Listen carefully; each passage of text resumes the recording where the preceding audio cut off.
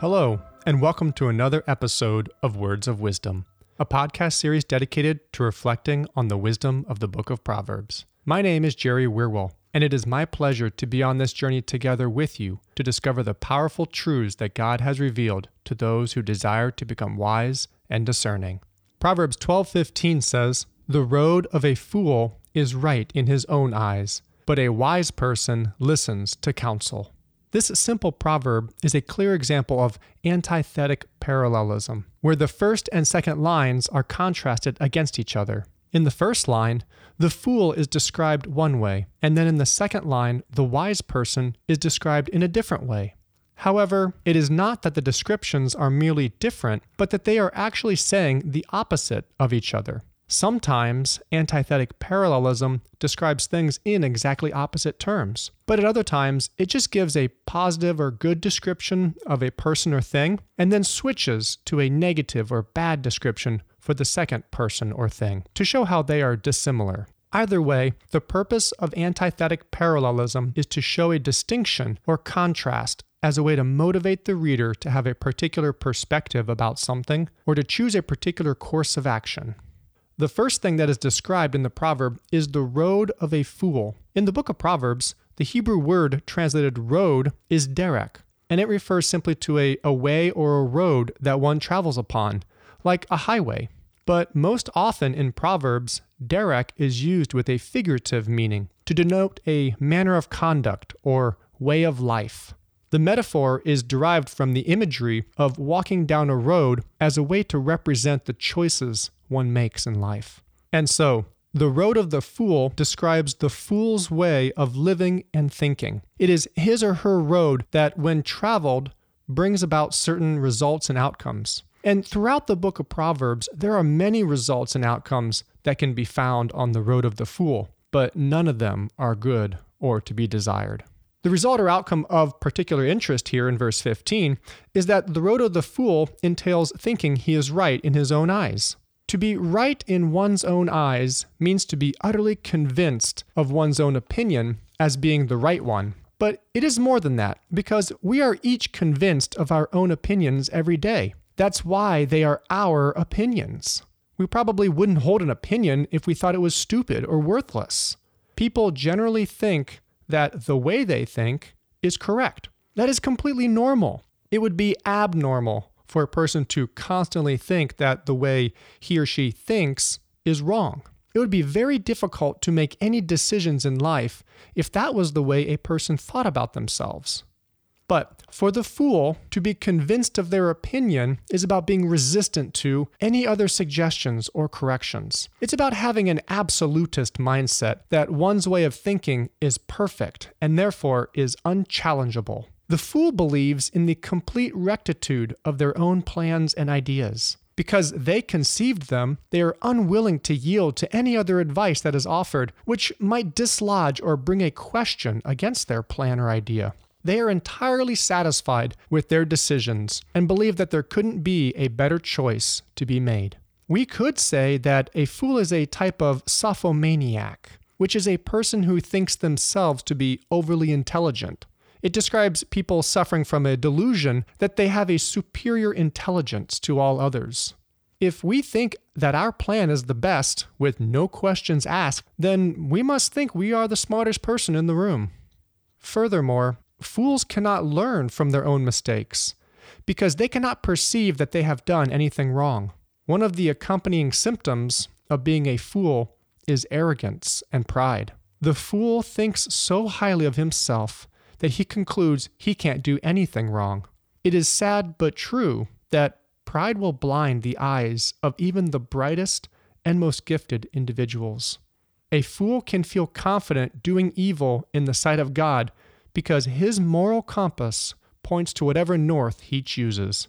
Therefore, fools are bound for calamity and destruction because they will not listen to anyone.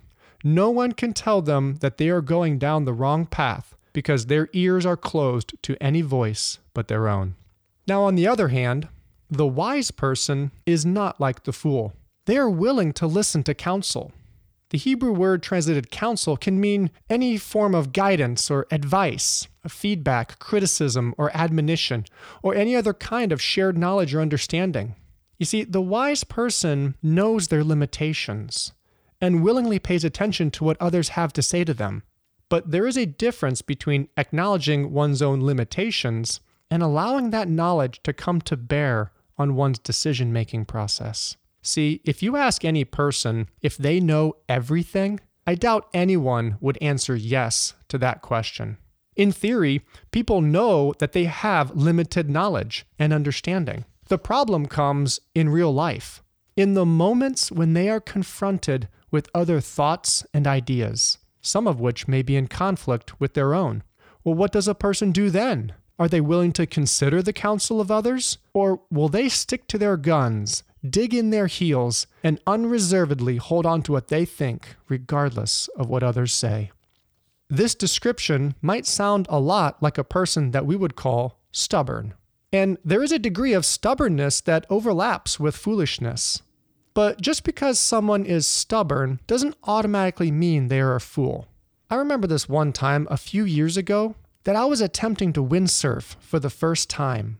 Windsurfing is a sport where you stand on a surfboard that has a sail mounted to it so you can catch the wind in order to move you along in the water. It is a lot like sailing, but just on a smaller scale with a surfboard. Well, my first few times trying to get up on the board and begin windsurfing were unsuccessful. I kept losing my balance and falling off because once the wind would catch in the sail, I would just get tipped over. It seemed I couldn't counterbalance quite right. To be honest, windsurfing is really more difficult than it looks. I kept trying to get up over and over, find my balance, grab the sail, and begin windsurfing. But I kept losing my balance just moments after the wind would catch in the sail. While I was giving all this effort over and over again to get up on the board and windsurf for more than 5 seconds, the wind kept pushing me farther down the coast of the lake that we were at. After the wind had blown me a little ways down the coast, I could hear my friends who were also learning to windsurf calling out to me and telling me that I should swim back with the board so that I don't get pushed out into the lake and can't get back. They warned me that windsurfing back to them upwind would be twice as hard, and that if I couldn't even windsurf downwind, that I shouldn't think that I could successfully do the more difficult task. But I ignored their warnings and was so confident that I could get up on the board and successfully turn around and head back. I was sure that I could do it, and that I didn't need to swim the board back. I didn't see any danger in continuing to try because I was convinced that I could succeed, despite all the evidence to the contrary. Well, there came a time, after being pushed down the coast quite a ways, that I began nearing the end of the cove we were in, and I realized that I was about to be blown out into the middle of the lake, away from the shore. And this wasn't a small lake. If I got pushed out into the lake away from the shore, I would probably have to be rescued by a motorboat. And how embarrassing would that be? And so, coming to my senses, I quickly dismounted from the board, ceased my relentless attempts at windsurfing, and began paddling toward the shore with one arm while holding onto the board with the other. It was a windy day for sure, and it seemed like I wasn't getting any closer to the shore, no matter how hard I swam. After what seemed like a long time, slowly but surely, I was making headway. I was fatigued from all the effort I had been giving trying to windsurf that it made one arm swimming quite a challenge. Finally, I was able to make it to shore at the very tip of this thin peninsula that stuck out into the lake at the edge of the cove. Thankfully, but very tired, I had to disassemble the windsurfer in order to carry it up the bank and onto dry land. Then I had to make about a half-a-mile hike back to where my friends were and ask one of them to drive me down the coast with their vehicle to pick up the windsurfer, because it's just too big and awkward to carry that distance. Needless to say, I was embarrassed, and I had ignored their warnings to turn back when I should have listened.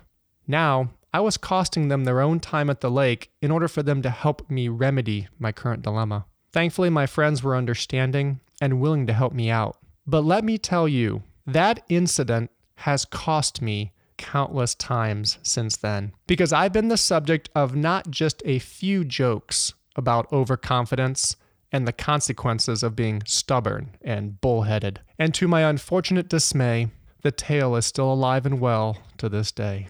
Well, in conclusion, the wisdom of the proverb is a warning against pride and thinking too much of your own abilities. Wisdom says that we should listen to others and consider what they say because we don't have all the right answers ourselves. Moreover, the wise person acknowledges and seeks out the wisdom of others so that they may benefit from additional insight and understanding which they may lack.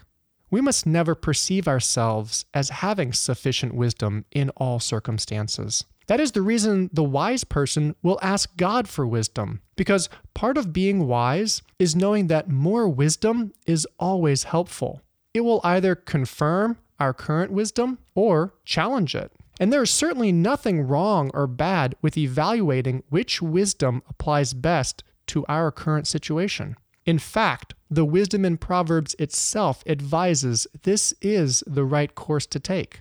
We shouldn't be foolish thinking we have it right all the time, because we don't. Let's listen to wise counsel and consider it well. This is the wisdom of the proverb.